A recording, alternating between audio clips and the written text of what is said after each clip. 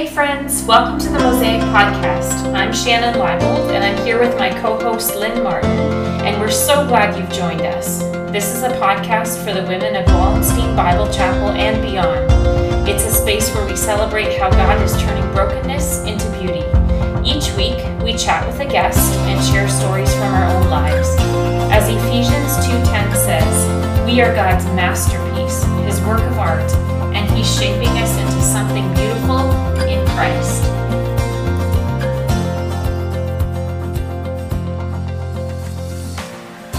Well, welcome to episode 37 of the Mosaic Podcast. I am your host, Lynn. And I'm Shannon. And we are so glad you're joining us. Whether you're joining us today as the show drops or at a later date, we hope that you will have something, you'll come away with something that will be meaningful to your personal life. So we are, as I said, on episode 37. It's the end of September as the show drops, and we are about to finish the book that we have been studying for the last 18 weeks. Is that how long it's been? Yeah. Wow. Yes, because we took a little break in between, right? And it's 8 chapters, so it has been 8 weeks. Wow. 18 weeks. So if you're tired of this book, be encouraged because the next one's coming. But we have one more chapter left. We're excited. We're going to dig into that in a minute. But I want to just, before I do that, just talk to you about what's happening in today's episode and what's coming. So today's episode, we are going to be joined by Margaret Harms. And we think you're going to really enjoy hearing her story and hearing from her. We will again have a story time for the last time anyway. We'll go back to teaching for that portion and another art piece as well. So next time that you press play on this podcast, we are going to be doing a new book. That book is called 12 Faithful Women. So we thought, why not share someone in our lives that we have found to be faithful? So Shannon, when you think of faithful women in your life, who pops into your head? I had a hard time narrowing it down because there's a lot of women in my life who I just look up to as being steadfast and faithful in their, in their families, in their communities, in their spheres of interest. But it's awesome that you have that you have a hard time narrowing it down. That's a gift. There's one woman who I've known for years. Her name is Wendy Bowman, and she has, like I said, been a friend for years. She is just she's an encourager. She's a faithful prayer warrior. She's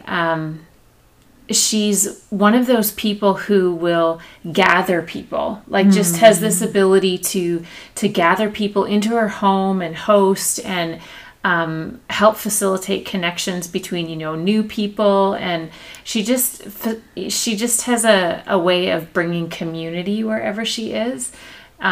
She's wise. She gives wise counsel, and she's, like any of us has been through some tough times and navigated some difficult situations, but she's done so with grace and humility, and she's just very, very steadfast and always full of joy, always a smile on her face. So yeah, she stands out in my mind as being a faithful woman. That's awesome. Mm-hmm. That's definitely the kind of person I want to be when I grow up. Yes, me too. Which some would say has happened already, but someday we'll grow up. Yeah, that's right. Yeah, for me, as actually this show, if you're listening on the day it drops, it's September the 30th. And September the 30th is my grandma's 100th birthday. It is. So we are celebrating her this weekend, and we've been having some fun this summer, just getting ready to do that. And when I think of faithful women, she is definitely one of key people in my life and in many others' lives. I know that all her grandchildren, her children, all just, that verse that they would rise up and call her blessed, and they all, by far, they do. She has that legacy. Amazing. And 100 years of faithfulness. 100 years. 100 years! Wow. I cannot imagine, and I hope I don't have those genes, but we'll see. But yeah, and she's just always blessed God and thanked God for everything that has come her way. And yeah, like she's walked hard times and always with a smile on her face, always wishing and hoping she could feed you because that's how her love language. and so yeah, so happy birthday, Grandma. I'm not sure at all that you're listening, but I'm excited to share your birthday time together. Yeah, that's really sweet. So let's dig into our book. We're about to close this book for the time being for good, or if we would look back on it sometime. But Fix Your Eyes by Amy Gannett. What a trip it has been. It's been really deep. Really, really deep. I hope that as you've listened, you have caught something, some nugget here or there, wherever, where you're just like, I don't know anything about that, or I didn't know that, I want to know more. That's our goal. That's our hope. Not that you would have everything covered, because when it comes to theology and the study of God, we cannot begin to plumb the depths. And we're ending off chapter 8 on one that we for sure will not ever be able to plumb the depths on this side of eternity. And this chapter is called Eschatology, Worshipping the Coming King. I like how she defines it that by saying worshipping the coming king. Because as soon as I say eschatology, if you know what the word means, if you don't, then you're still waiting to find out. But end times. Mm-hmm. And she says, even at the beginning of the book, or the chapter, I should say, and I know I felt very, very similar. Shannon, how do you feel when you hear that word end times? If you know there's going to be a sermon series on the end times, what happens in your dark moments or your thoughts? Two things. It's probably simultaneously intriguing, and there's a curiosity about it, and just confusing. Yeah. So yeah, I'm always intrigued to learn more, but God hasn't given us a detailed plan about how this is all going to go down. For sure, He hasn't. And so there's still mystery, which we're going to be talking about. Yeah, absolutely. We've talked actually in this series a lot about having a sense of wonder and awe when it comes to God and not understanding. And this is, I think, by far probably one of the most appropriate examples of that. Mm-hmm. So there's lots of things we don't grasp about God. This is definitely one of them, and we're not meant to. Mm-hmm. And so I think for me that when I think I've lived under a lot of period of time when I think about end times, and you hear all the different ideas behind what's going to happen, and what is it going to look like, and there's lots and lots of ideas, and they're based on scripture for sure, but the reality is we don't actually know. It's not a textbook. God did not give us a textbook when it comes to this, with it all laid out for us. So I think that's when my eyes tend to gloss over. Mm-hmm. And the problem is, by in doing so, I've lost some of the joy that comes from actually looking at this, mm-hmm. because it is meant to be joyful. Well, and we are to live with hopeful expectancy of the coming King. Jesus will return. His feet will touch this earth again. And that's a reality that we don't often think about. And we don't live in our day-to-day lives with that, just that joyful, hopeful expectancy that says it could be today. Yeah. And so I think, myself included, we're missing something when we don't live like that. Absolutely. So let's dig in here and see where she takes us in the book. She very, very clearly, right at the beginning of the chapter, says, this chapter is not at all about what happens next and what I think is going to happen, and here are the verses for that. That is not what she's going to do. So, breathe a sigh of relief if that's where you think this chapter is going. Mm-hmm. If you're still listening, please hang in there because hopefully you're going to find something to really hang on to. So, Shannon, is there something here as we start that that you want to share or talk about? Yeah, well, she describes Revelation, so that book that we are all simultaneously curious and yet fear at the end of our Bible. She talks about it as being kind of an unveiling, a pulling back of the curtain that stands between us and eternity. And I like that because it gives us a glimpse into what eternity is. And again, it's not meant to be descriptive in terms of every detail, but it gives us an idea of kind of a picture of end time events. Right. She focuses and talks a lot about the mystery. Again, coming back to that, we so much want to have everything explained and charted out so that we can have it all laid out and understand. And again, I hope that we are showing in the podcast that there is so much room, and it's so important to have wonder.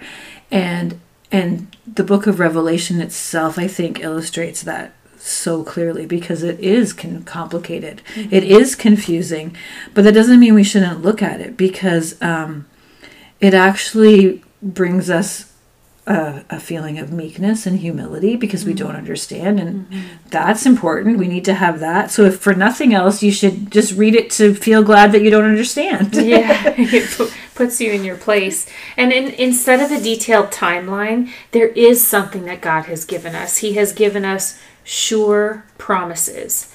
And these promises are tinged with holy mystery, but they're still promises.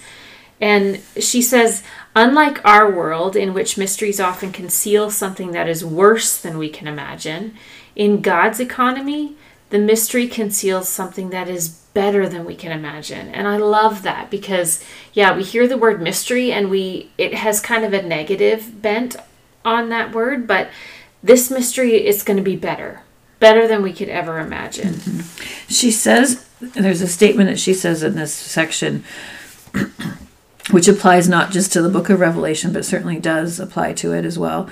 And I should also add, she actually spends a lot of this chapter, all of the chapter really, on the book of Revelation, but that is not the only eschatological. I just lost that. Eschatological. Not even going to try. There's other books, there's Daniel, Ezekiel, lots of the prophets, and even Jesus himself spoke of this. So certainly it's not limited to Revelation. But what she says is, it is a work of diligence to study the scriptures so that we can agree with them on what they say about the end times. But it's a work of humility to ensure that we don't say more than the scriptures say about the end times, because that's our tendency. We want to tie it all up in a bow. So let's not do that.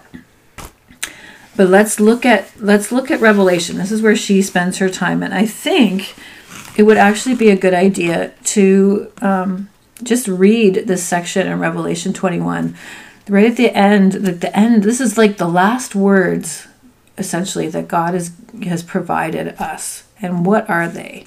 Do you want to read them, Shannon? Yeah, Revelation 21 says, "And I saw the holy city, New Jerusalem, coming down out of heaven from God, prepared as a bride adorned for her husband. And I heard a loud voice from the throne saying, 'Behold, the dwelling place of God is with man. He will dwell with them, and they will be his people, and God himself will be with them as their God. He will wipe away every tear from their eyes, and death shall be no more. Neither shall there be mourning, nor crying, nor pain any more, for the former things have passed away.' And he who was seated on the throne said, 'Behold, I am making all things new.' Also he said, 'Write this down, for these words are trustworthy and true.'" Thank you. So then she goes on from there, and she talks about how we began, the book of Genesis, we began with the paradise garden. And everything fell apart in that garden because sin entered. And ever since, God has been working to create that new Garden of Eden, that new Jerusalem. There's different words and terminology that's used, but it's essentially that same idea. He's creating that for us again. It's going to be a place where there is no more sin, and a beautiful, beautiful garden, a beautiful new city of Jerusalem. And I love the way she describes what we'll be doing. Like, we're going to partner with God in creating and working and ordering and cultivating the world in accordance with God's character. And we're going to flourish in that place, in that new Jerusalem. And, she imagines the very things that God has created for our enjoyment in his glory, like cooking and art and architecture and poetry and agriculture and science in all their final and renewed forms.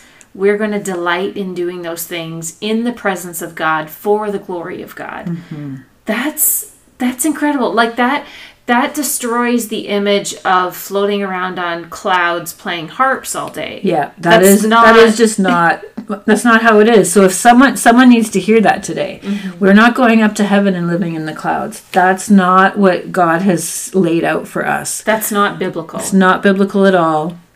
Work. There is still work. God created us for work. He created us to be part of his creation. Yeah. And that's what's going to continue. What's going to be missing is sin. And the futility of work will be missing. It's going to be so fulfilling and satisfying and fruitful. And just beautiful, right? Yeah. Just this really beautiful.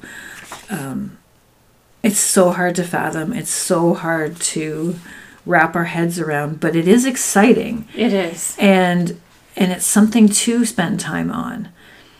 I love in that passage that I read a few minutes earlier that when it says, "Behold, the dwelling place of God is with man," and that should stop us. That should cause us to pause and just really think. The holy God, his longing since the garden when he walked with Adam and Eve in the cool of the day has been to dwell with his people, and he has been throughout the whole story of redemption. Making ways for us to dwell with him and him to dwell with us. And that will happen in all of its fullness. So let's walk through that a little bit, because we talk about that, the story of redemption, and how has God done that? He started with the garden, and then as she explains this all in the book too, but so garden, and then sin happens. So then he provides the tabernacle. Mm-hmm. And again, that was God indwelling in the tabernacle. Later on, that tabernacle became the temple, but it was the same idea. And then what happens next? So you've got the tabernacle and then the temple, and then God with us. Yeah, comes right? at Pentecost and indwell the Holy Spirit. The Holy Spirit, yeah. His people. So first Christ, yeah, and then the Holy Spirit, yeah, yeah. So God with us to God in us. And it's still not culminated yet because it's still not complete. Yeah. But, and that's what we're looking forward to. That's what's coming. That's just amazing that God wants to live with us. Yeah. And, I find that fascinating that all of history is marching towards that end, that God will reign or dwell with his people. Well, and she talks about in Revelation 21:5, where it says, "He who is seated on the throne said, 'Behold, I am making all things new.'" He didn't say, "I am making all new things."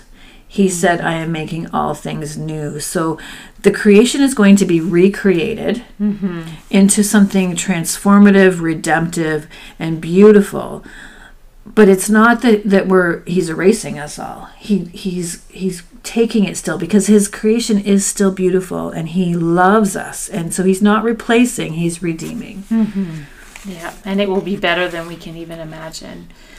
And then she talks about the resurrection of the body and, how our bodily resurrection is patterned after Christ. And so for those of you who are imagining a kind of disembodied spirit existence, that's not at all what it's going to be. We are going to have resurrected bodies, glorified bodies. We will, our bodies will resemble what Christ was when he was resurrected and spent that bit of time on the earth before his ascension. And then we have to talk about the other side of this, because if there is a place where there is no more sin, what's happened to all that sin. And there is an eternal death. There's a new heaven and a new earth, but there's also a place where God is not. And because God is not there, that is the definition of eternal damnation. Yeah, she says those who desire to live apart from God's rule and reign will be given exactly what they desire, to live eternally apart from Christ. And she makes a point, which I thought was so good, that hell is not a place where evil thrives, while heaven is a place where goodness reigns. God is not king of heaven and Satan ruler of hell. Those are some things that I think we really easily buy into and think that is the case. But no, hell is a place that's devoid of God's presence. That is what hell is. I don't know. Have you read, Shannon, The Great Divorce by C.S. Lewis? No, I haven't. I would recommend that if anyone wants just sort of a picture. It's totally a picture. He's not at all trying to theologically explain heaven or hell, but he gives this picture of why people would choose hell, maybe, or why they're not at all even aware that they're in hell, because they just are not looking to God at all. So it's not that they're feeling left out. They have no idea. Is some of the premise of it. It's a very interesting story. It's quite like fantastic in a sense. Like he gets on a bus and he goes to heaven and he gets to experience it all. But it's a really neat picture if you're interested in kind of exploring some of that a little bit more. But yeah, hell is a real thing. And that's a sobering reality. And in order for us to recognize that God is a God of love and grace and mercy, we have to also acknowledge that he is God of justice. And he has to deal with the brokenness that has taken place. So from there, she goes on to talk about the connection between our lives now and our lives in eternity. So everything we do here today will have infinitely more meaning in the new heavens and the new earth than we could ever imagine. So our lives of faithful stewardship and joy today will have an impact on what eternity will be like for us. And I often forget that. I'm not mindful of that from day to day. Well, and that comes back to, don't you think, that lack of recognition we have for the eternal presence that we are headed towards. And so it's so easy to just, this is our moment, today's the day, here we are, right? This is what some of the nuggets are from looking at eschatology and thinking about the end times and thinking about them in a joyful way. But maybe you have something you want to add, Shannon, but for me, I just wanted to close this section by, she takes a moment and she says, do we believe that this is true? Do we believe that the things that are written in Revelation and in the other parts of the Bible are true? And if we do, it's not about this internal nodding of our heads. That was very convicting to me. But it's in how we live our lives in the day-to-day. So whether or not we believe these things to be true will be on display in our daily lives. It's not something that we can just hide. It will be how we live. And so just as with everything else, this theology has far-reaching effects on our daily life of worship.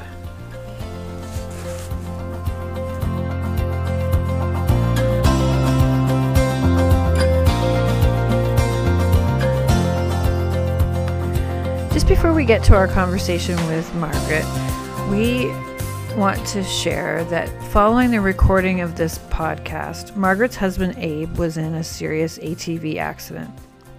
We are really happy to share that he is recovering well and that doctors are amazed at the speed of his recovery so far. He still has a journey to go on, but he was doing really well.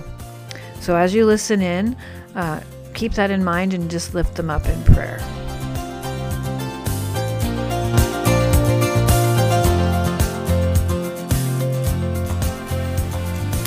So we are joined today by Margaret Harms. Margaret, you have been a part of the church that we attend here called Wallenstein for a number of years, but not always. And I don't actually know too much about you. So would you like to tell us a little bit about yourself? Yeah. So we've been coming. I think this is our 4th year that we've been coming here. Yep. Yeah, we found Wallenstein through mutual friends, and they suggested that we should check out Wallenstein to see if it's a fit for us, and we've enjoyed it so far. Good. Yeah. And so you have some young kids? Yes, 4 children. 4 children, okay. 4 children. Victoria's 13, Adriana's 11, and Kate and Mackenzie are 7. I have 7-year-old twins. Do you? I don't think I knew you had twins. Yeah. Okay. Yeah. Okay, so here's a question. Is your husband named Abe? Yes. Because I was in my yard yesterday, and I looked up and this truck was going by and it said Abe Harms, and I'd just been thinking about the podcast and just about what we were doing, and I thought, hey, is that Margaret's husband? Yes, his truck, you will see it everywhere. Well, I had never seen it before, so it felt very, I don't know, providential or something.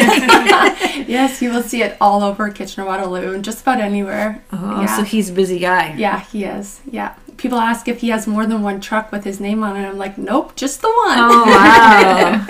Yeah. Is there anything else you wanted to tell us about yourself and your family?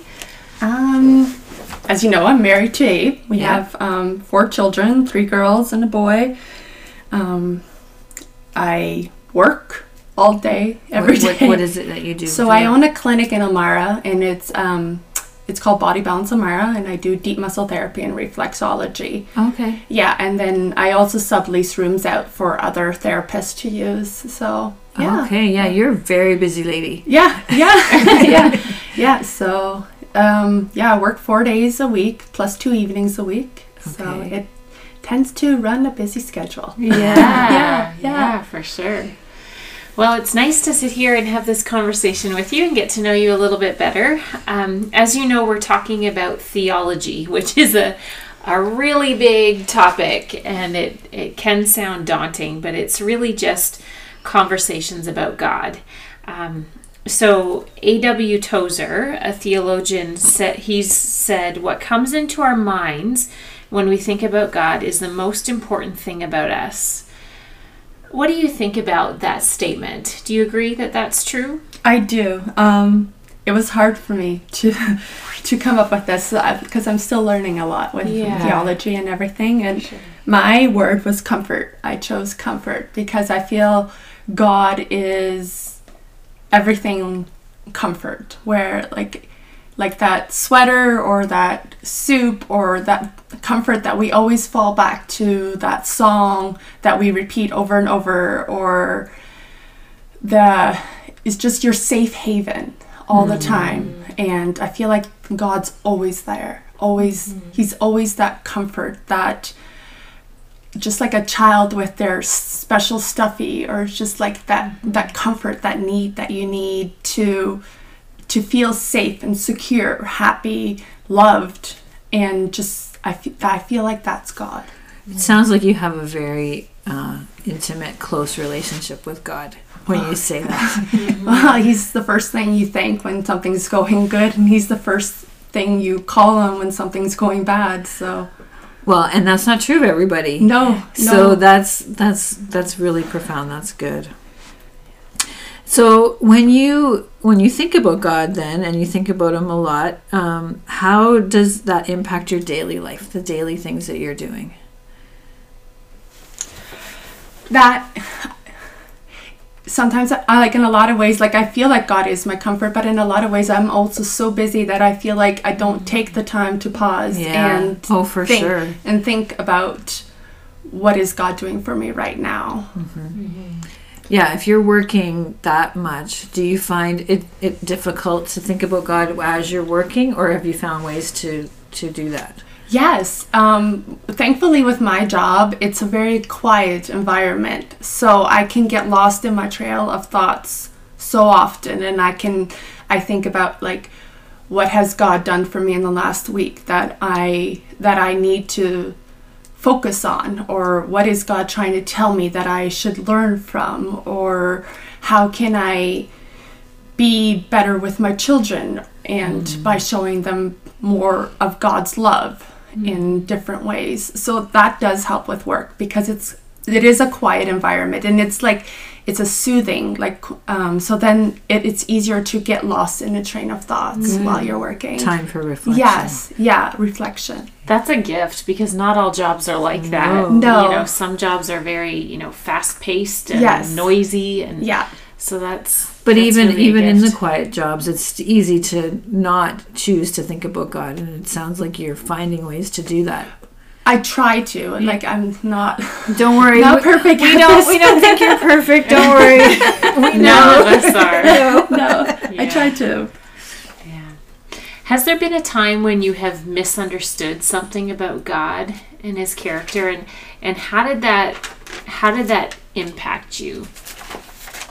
So for that, as I don't know, most people know, I grew up Mennonite. So then that part is where I would think this came in, because I feel like growing up I would have been raised more with the religion part of God and being a certain way, that in order to please God I had to talk a certain way, dress a certain way, or just have a certain character, and that would please God, rather than having the truth of God and the theology of God and learning to have a relationship with God.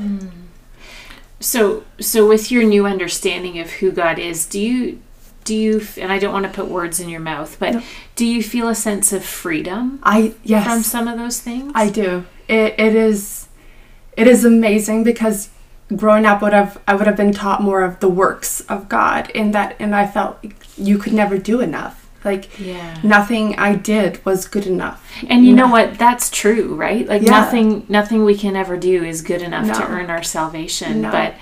But that's where the grace of God and the freedom of God comes in, because we don't have to earn it. Yes. Right? Yeah, and that is something that I'm learning to understand better as I'm growing in the Word of God. Well, and it's interesting, because I'm thinking that it's not the intent to, when we have a kind of a list of rules of things that we're supposed to do, it's not the intent to just think, I have to do these things. Like the people who came with those ideas, that was not their plan. They were trying to do the right thing. Yes. They're trying to follow God as best as they can, and they want to do the right thing. Right. Not meaning to send this message of, you can't do it. Yes. Yeah. And that maybe heavy oppression that you would feel as a result. Right. Yeah. Yeah. Yeah. So there's so much there, Margaret. I just so appreciate you sharing some of that. But can you think of a circumstance that you have gone through that opened your eyes to a new aspect of God's character that, just an example of where you learned, which you kind of have already said, but maybe there's another one you want to share with us. Yeah, so there was, when I was pregnant with my youngest two, Kate and Mackenzie, I was put on bed rest at 7 weeks pregnant. We thought we were having a miscarriage and ended up being a hemorrhage. Okay. And so I was put on bed rest for quite a while. I think until I was like 5 months pregnant.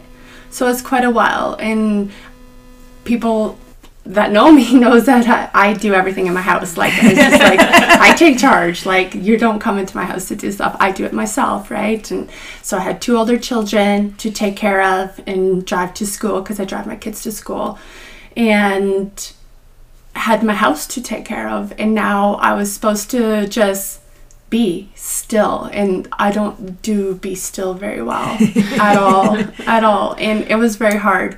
I got depressed. I got angry and sad and everything. Like, I just felt I was surrounded by people, but I felt so alone. People helped, but I felt so like I didn't appreciate it, or I just wanted to do it myself. And I remember asking God, like, why give me 2 babies if I can't take care of them myself? Why am I supposed to, like, my husband has type 1 diabetes, so stress is not good for him, and it was quite stressful. So he started getting sick as well, and his body was like, so we had to rely on all outside help for just basically our daily life. And I remember asking God if he would just help me get through this, and I would learn to love him better and grow my relationship with God stronger, and just learn to depend on him, because I felt like at that time before that I wasn't very good at it. I wanted to, but I didn't fully give in to it. And in that time I just started reading more. I started grabbing books and learning more about God and trusting him and just helping through it. And then after Kate and Mackenzie were born, again, it was so hard. You're saying Kate and Mackenzie. Caden. Mackenzie? Yeah, Caden is the boy and Mackenzie is the girl. Okay, so we're talking about twins. Twins. Just Two want to babies. clarify that. Yeah. Yeah, 2 babies. Yeah, you needed some rest before that. I did. Yeah, so I carried them till 38 weeks. Wow. So yeah, at first I was fear of miscarrying, and then I ended up, they were going to induce me, which you don't hear much with twins. But I thankfully went in on my own before. And then after they were born, it was so much with taking care of 2 babies and 2 older ones. Yeah. My mom lived close, and I had to take a baby. I drove a baby to my mom's every night, and she had this bassinet that was there, and I cried every night, and I just I felt like I was laying my baby in a coffin. I came home and my husband's like, it's a bassinet, and I'm just like, I know, but my emotional state just felt like it was so broken and so shattered that everything just hurt. And they would be like, it's okay, I know, everybody was helping and they did their best to help me with everything.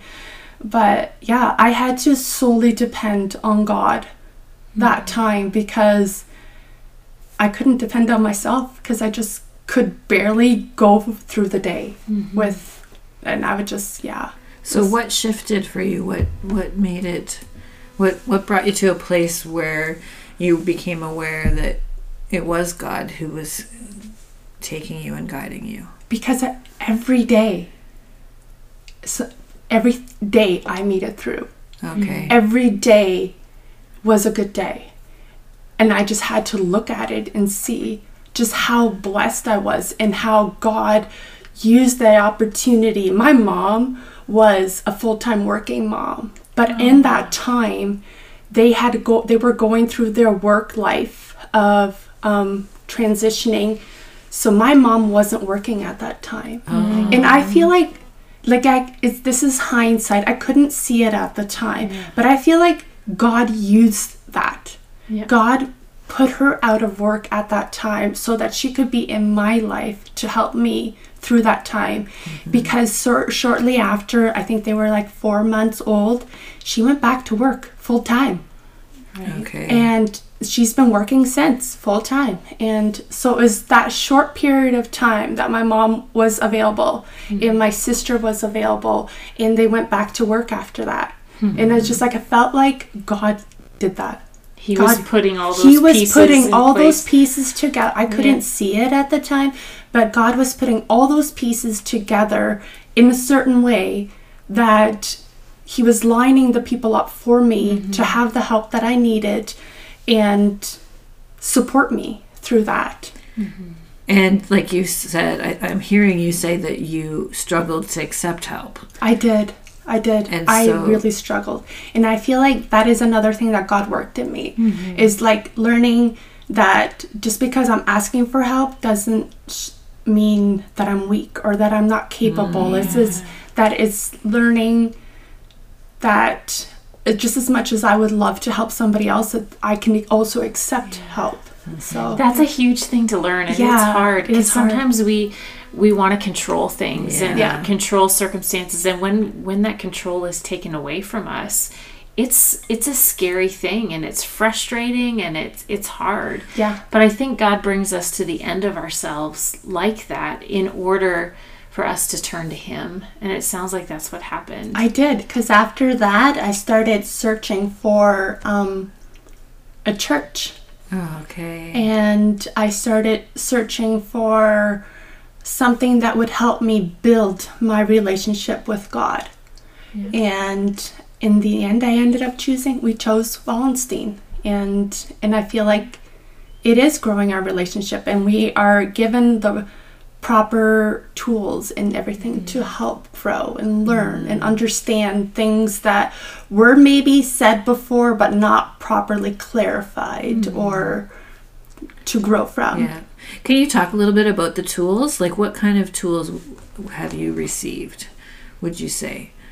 To I have loved the workshops like that Shannon has put on, the Bible study, like the woman's Bible study that I've done. Yeah. And we've also had Joshua and Rebecca. Yep. I can't say their last name. Come to our house and just kind of like build our relationship with God and everything. Okay. And just, it's there's so many in like Sunday school for the children and different ways of growing, of understanding more. I think the language is also a very big thing, because where I came from, the language is a barrier. And I think just English in general is, because of reading and writing in English is just easier and comes more naturally. So it helps understand better. Okay. Yeah. So is English your first language or not? No, it's not. It's not. Okay. No, well, German would have been my first language. Okay. And I still speak it, but do you read German as well? I do, but it's not, I can't like comprehend it. Like I can read it, but not that I'm necessarily really sure as to I understand what I'm reading. Yeah. That's interesting. Yeah. Well, thank you so much for sharing your brokenness to beauty story. That it's just always a testimony to how God, his ways are so much better, right? We go through hard times, but he has a purpose for them, and I love that. Well, and we're just hearing your journey, that you're on a journey and you're seeing God's hand in it, is really lovely and beautiful. Okay. So we like to end every podcast with a few rapid fire questions about your favorite things. Okay. So I'm just going to do that now, and you can just kind of give one word answers. So what's your favorite food? I love everything Mexican. Okay. Spicy? Not necessarily too spicy. Okay. Just the natural flavors and the way they cook. Yeah. Nice. So I love Mexican. Yeah. Nice. Favorite, are you a reader? Favorite book? I used to be more of a reader, and I feel like I need to get back into it, but I find that my life is too full. It's full. Yeah, it's full. but I do have a book that I really that I read while I was pregnant with Katie McKenzie. I wrote it down, A Lineage of Grace by Francine Rivers. Oh, yeah. I love books about how God uses women in how we can find our way in biblical world. Yeah. With strong women and how he does have a place for us in his world. Yeah, and that's a perfect book, isn't it? Yes, it's it is. all the women of the genealogy, right? Yeah. Lovely. Yeah. Do you have a favorite worship song? I asked my kids that, and they they say, "Mom, you always listen to Christ Forevermore by City of Light." Oh, yeah. Christ is mine forevermore. Yeah. Yeah, good. Well, Margaret, thank you so much for joining us. It's been really great to talk to you and get to know you better and hear your story. And so we're just really grateful that you were able to come and share with us. Thanks for having me. Thank you.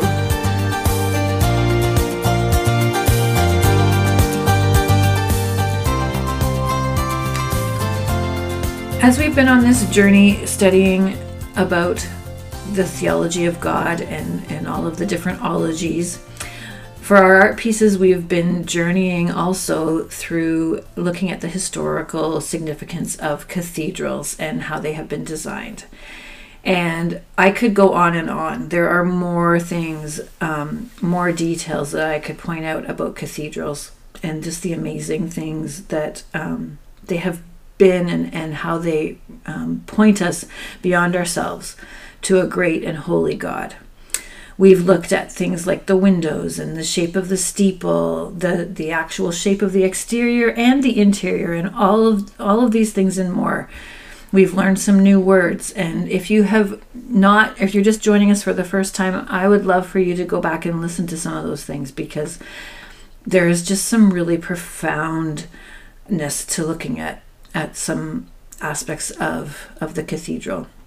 But for today, as we close off this section, I just want to share something that I found long time ago, and maybe you've heard some of it before already, but it's a story that someone wrote, I don't know who, and she just talked about where she was feeling invisible and feeling like people weren't noticing her, her kids weren't noticing her. She was starting to think she was just invisible. And I know I have felt that way. I'm sure that there are times you have felt that way. And she was given, in the middle of this feeling, a book on the great cathedrals of Europe. And she didn't really understand at first why, but on the inside cover, the inscription that was given to her from a friend was, "With admiration for the greatness of what you are building when no one sees." And so, to quote what she says, as she read this book and looked at it, she had 4 life-changing truths that just sort of hit home to her. And here is what they are. Number 1 was that no one can say who built the great cathedrals. We have no record of their names. Number 2 is that these builders gave their whole lives for a work they would never see finished. And third, they made great sacrifices and expected no credit. And then finally, the passion of their building was fueled by their faith that the eyes of God saw everything. And along with that, there is a story of a legend where a rich man came to visit the cathedral while it was being built, and he saw a workman carving a tiny bird on the inside of a beam. He was puzzled, and he asked the man, "Why are you spending so much time carving that bird into a beam that will be covered by the roof and no one will ever see it?" And the workman's reply was, "Because God sees." And that is the message of the cathedral. That's the message that we want to share. That's the message I need to hear. God is whispering to all of us, "I see you." And whatever it is you're doing, whether you're a mom, whether you're single, whether you're empty nester, whether you're a teen who's trying to figure out what to do with your life, you are building a great cathedral that God has prepared for you to build. And you can't see it right now. You don't know what it's going to become, but someone, somewhere, someday will. We are all building great cathedrals, and we cannot be seen if we're doing it right.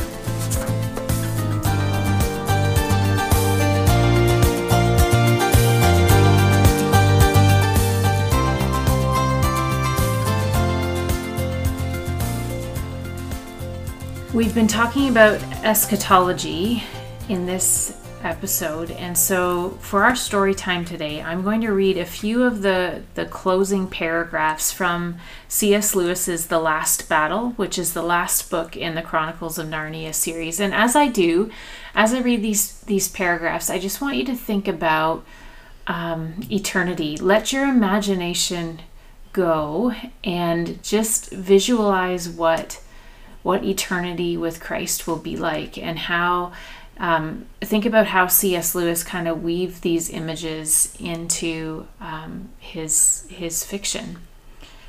So here we go. When Aslan said you could never go back to Narnia, he meant the Narnia you were thinking of, but that's not the real Narnia. That had a beginning and an end.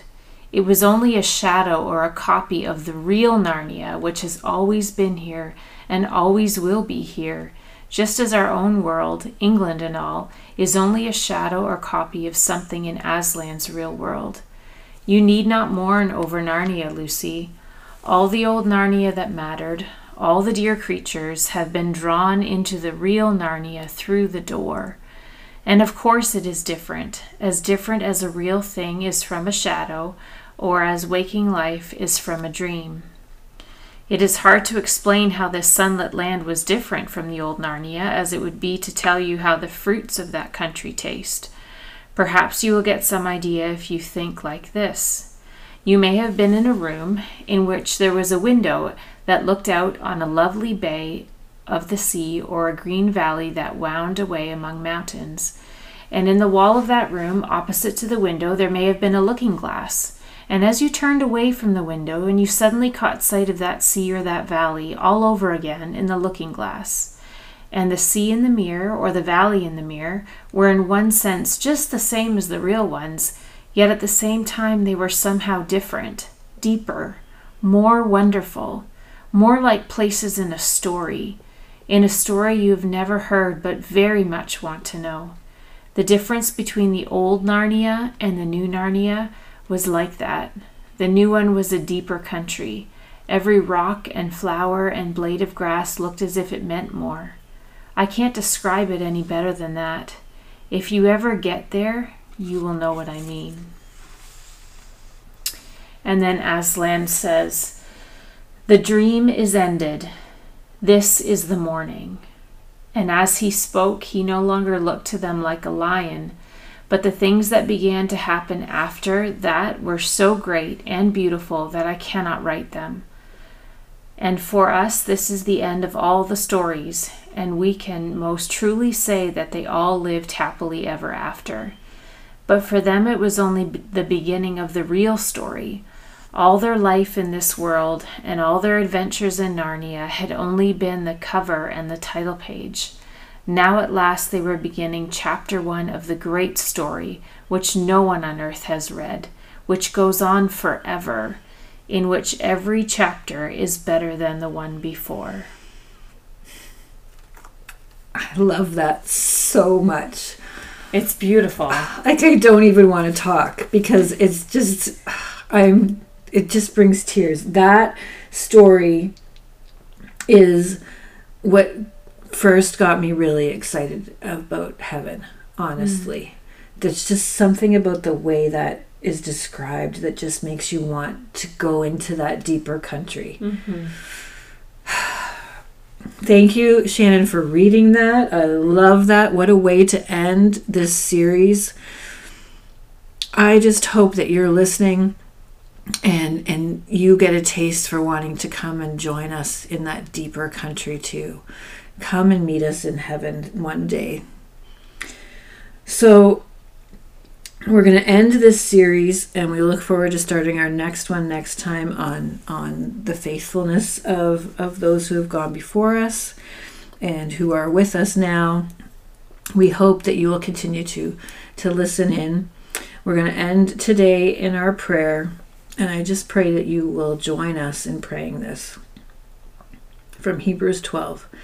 Let us also lay aside every encumbrance and the sin which so easily entangles us, and let us run with endurance the race that is set before us, fixing our eyes on Jesus, the author and perfecter of faith, who for the joy set before him endured the cross, despising the shame, and has sat down at the right hand of the throne of God.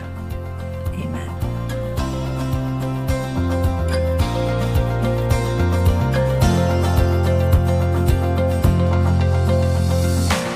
Thank you for listening to the Mosaic Podcast, a podcast for the women of Wallenstein Bible Chapel, where we meet one another in story, in art, and in Christ.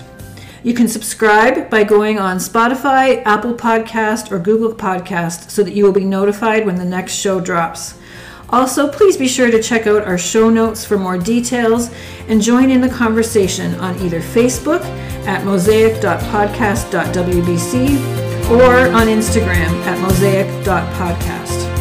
We pray that you will be inspired and encouraged as you travel your own personal journey from brokenness to beauty.